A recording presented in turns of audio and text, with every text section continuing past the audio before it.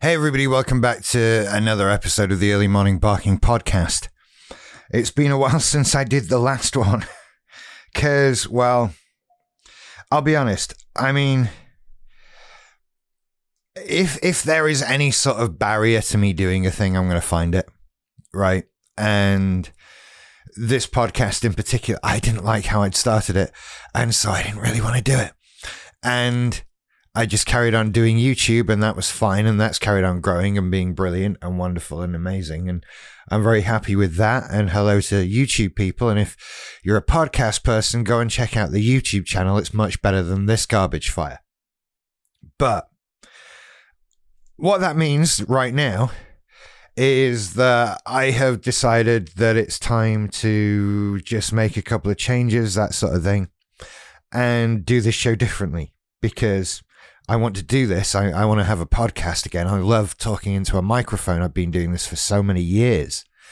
And I've got to remove that barrier. So that barrier was that in the two sort of, let's call them pilot episodes that I've done. This show's only just starting now. This is episode 1. Think of it like that. What I did was I talked for a bit, and then I played some of I played the YouTube video audio and then tried to talk about it and say different things. And that was a pain in the ass, because quite frankly, I don't remember what I said a year and a half ago. So I have to sit and watch the thing, and I fucking hate that. So if that's the barrier, let's remove the barrier. And now this is just me talking. What I'm going to do instead is basically use these video titles as a starting point. So it still works. It's still a similar thing. I'm giving an updated year and a half later, more therapy down the line view of a topic, but I don't have to sit and listen to me. And that's the key thing here, right? I know some of you like listening to me. That's obviously why you're listening to the podcast version of me if you've come here from YouTube. But at the same time, I can't be asked. I hear me all the time, and I'm a narcissist. I talk a lot. So and not always in a good way either. I don't always make the best sense. So today's topic is narcissism and empathy, NPD and empathy. It's an NPD trait is to have a lack of empathy. And this was apparently something that I suffered from a lot. It's a weird one because you don't know you've got a lack of empathy, right? People tell you you've got a lack of empathy, and you doesn't really feel like it, and you don't think things through. And I've definitely evolved on my thinking on this, on the way I feel about it. First of all, I've got to cover an issue. In the video, which was on when was it? 17th of June, 2020, NPD and Empathy. I talked about how I got empathy. And it's a shit story. I'll be perfectly honest with you. It's the story of hearing about Philip Schofield coming out as being gay, and me feeling bad for him because he'd spent all his life in the closet, and suddenly crying in tears and all of that sort of thing. And it makes me sound a lot more caught up in social issues than I am. And, I'm not going to cry over things. That's a bit much. And it makes me look like I care about Philip Schofield a great deal more than I do. And Philip Schofield does my head in. I mean, fair enough. I have fond memories of him singing the theme tune to The Mysterious Cities of Gold in the early 1980s. But apart from that, I don't have much to do with Philip Schofield. And it feels like a bit odd as a thing. And to be honest, I'm not even sure how right it is.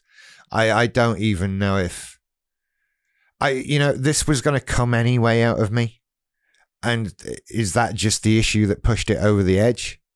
Could it have been anything that I watched on the news that day? Could it have been so many things? I don't know. I honestly don't know. And so I'm going to stop telling that story. But for so long, I apparently didn't have empathy. And I disagree. I totally disagree. It's not so much a lack of empathy as it is an overabundance of other things. But arguably that does result in a loss of empathy. There's only so much brain power you've got, right? There's only so many things you can focus on. There's only so many things you can feel and deal with at a time. And when I think back, and I'm thinking back to the long-term relationship that I screwed up, and accusations of a lack of empathy there, and it wasn't. It's not a lack of caring. There was a great deal of caring, and for me, it was sort of, first of all, that overabundance of just being so caught up in my own shit, and struggling with it so much that I didn't have like the processor cycles to deal with someone else as much as I needed to, because I was entirely self-focused. Everything was about me. And if that made me a bad partner, and then that made my partner upset with me, then that made everything about me, and that was about how I was fucking everything up and doing everything wrong, which just spirals. I if I'm told I'm bad, if I'm told I'm fucking everything up, then I go, yeah, and I sit in the mess. I can be encouraged out of it, but I need to not be nailed for being in it in the first place. And so it came out as a lack of empathy. And then there's this other issue that at time of recording this was a video I made yesterday, is the video about why it's difficult to have empathy, why it's difficult to know what a neurotypical person is thinking and feeling at any given moment, because I'm not one. So how can I know? Right? There is a code. There is another language to learn. There is something else. And if someone is not telling me what they're thinking and feeling, I can't necessarily figure that out. I can have a go, but I'm more than likely going to come to the wrong conclusions, because I'm not neurotypical. What we're talking about is, in my brain, 2 + 2 doesn't necessarily equal 4. I can do the maths, and if I do the maths and then come out with 5, and I think, oh, they're thinking 5. I think, no, I'm thinking 4, you idiot. Oh, I didn't. And that's not me being unempathic. That's not me ignoring the feelings of somebody else. That's me just not being able to compute what they might be, because I'm working with a fucked up calculator. And so this idea of not having empathy, it's more complicated than simply not having empathy. That would be nice to me. And maybe I think for people with full NPD, people who only have NPD, maybe there might be a complete lack of empathy there. I mean, that is what we're talking about. But I've got this BPD that makes me extremely emotional, makes me extremely, clingy and worried and emotionally sensitive and all of that sort of thing, and makes me fear the worst and all of that stuff. And so I'm constantly trying to figure out how somebody is feeling all the time, because it's important to me, because I'm panicked about it, because I want them to be feeling good things. And so I'm in this awkward position of having this BPD side that wants to know these things and he's feeding off something, right? I get something from people, but then what I interpret that something to be screws up. And what I want that thing to be is not necessarily right in the first place. And so many other little issues surrounding it, relating to narcissism and relating to fear. I'm a very fear-driven person. It's that comes from the BPD side of things. And so this empathy, it's been foremost in my mind of late, funnily enough. Maybe that helped inspire me to come back to doing this. But it's been a journey, and one that I'm still on because I'm still learning. And I'm trying to get into the habit of asking people how they feel and what they're thinking. And I try myself to be very clear. And I think this is something that I've sort of picked up in group. And it's sort of spilling out into my real life. And I don't know, because recently, I mean, without going into too many details, recently, somebody in my life did something that at the time hurt me.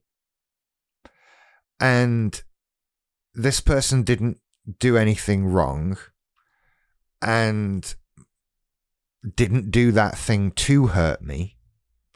But me being hurt by it was something that happened. Okay. And I told that person that what they did hurt me. And they later mentioned that I shouldn't have said that because they weren't doing anything wrong in what they did and weren't going to stop it because it hurt me. Because what they're doing is so not a wrong thing to be doing. And that is, they are correct in that they aren't doing anything wrong. And this is entirely really a Richard problem. But I don't feel bad about saying how I felt. This is something that is a skill. And it's taken me a long time to learn it. And I've reached a point where I can just say, you've done X, this makes me feel like Y now. And that can just pour out of me. And it's a very, and I think some people find it jarring. I think it works in a group environment because we are there to hear each other's problems. We are there to discuss each other's feelings and that sort of thing. But in real life, do people really give a shit? I don't know. Clearly, the person that I was speaking to felt that I shouldn't have said anything. And I can't help but feel that that's maybe because that information made them feel bad. But, that's an interesting relationship as it is. I've kind of lost my train of thought there. I've gone on one. NPD and Empathy. I think that there's this feeling that a narcissist can hurt someone and be okay with that. So there's no empathy. And I've always felt it's a lot darker than that. I've saying there's no empathy means there's no comprehension of how another person feels. And I think it's darker than that. I feel it's that there is full knowledge of how the other person feels. What there isn't is caring about that. We know what you feel. We're fully aware. But I think the narcissist, particularly in the higher psychopathy area as well, because don't forget, with narcissism, we have this. You've got your narcissism ranking, scale, whatever, but alongside it runs this psychopathy. And the psychopathy fucks it all up. And the higher you're scoring on the psychopathy, the darker the NPD scale gets. You know, if you're high on the psychopathy, then these are the guys who drive their girlfriend out to the desert and strangle them, right? And then there's calmer people like me who score on the nothing side of psychopathy, who, you know, are petrified of hurting people. So yeah, we're aware. We just, the reason why we're doing whatever we're doing that makes you feel like that is more important than how you feel. And maybe we even took that calculation in the first place. But that's other people. That's not me. I can't really attest to that. I just get the feeling that's how it is, because I feel like that's how it would come out.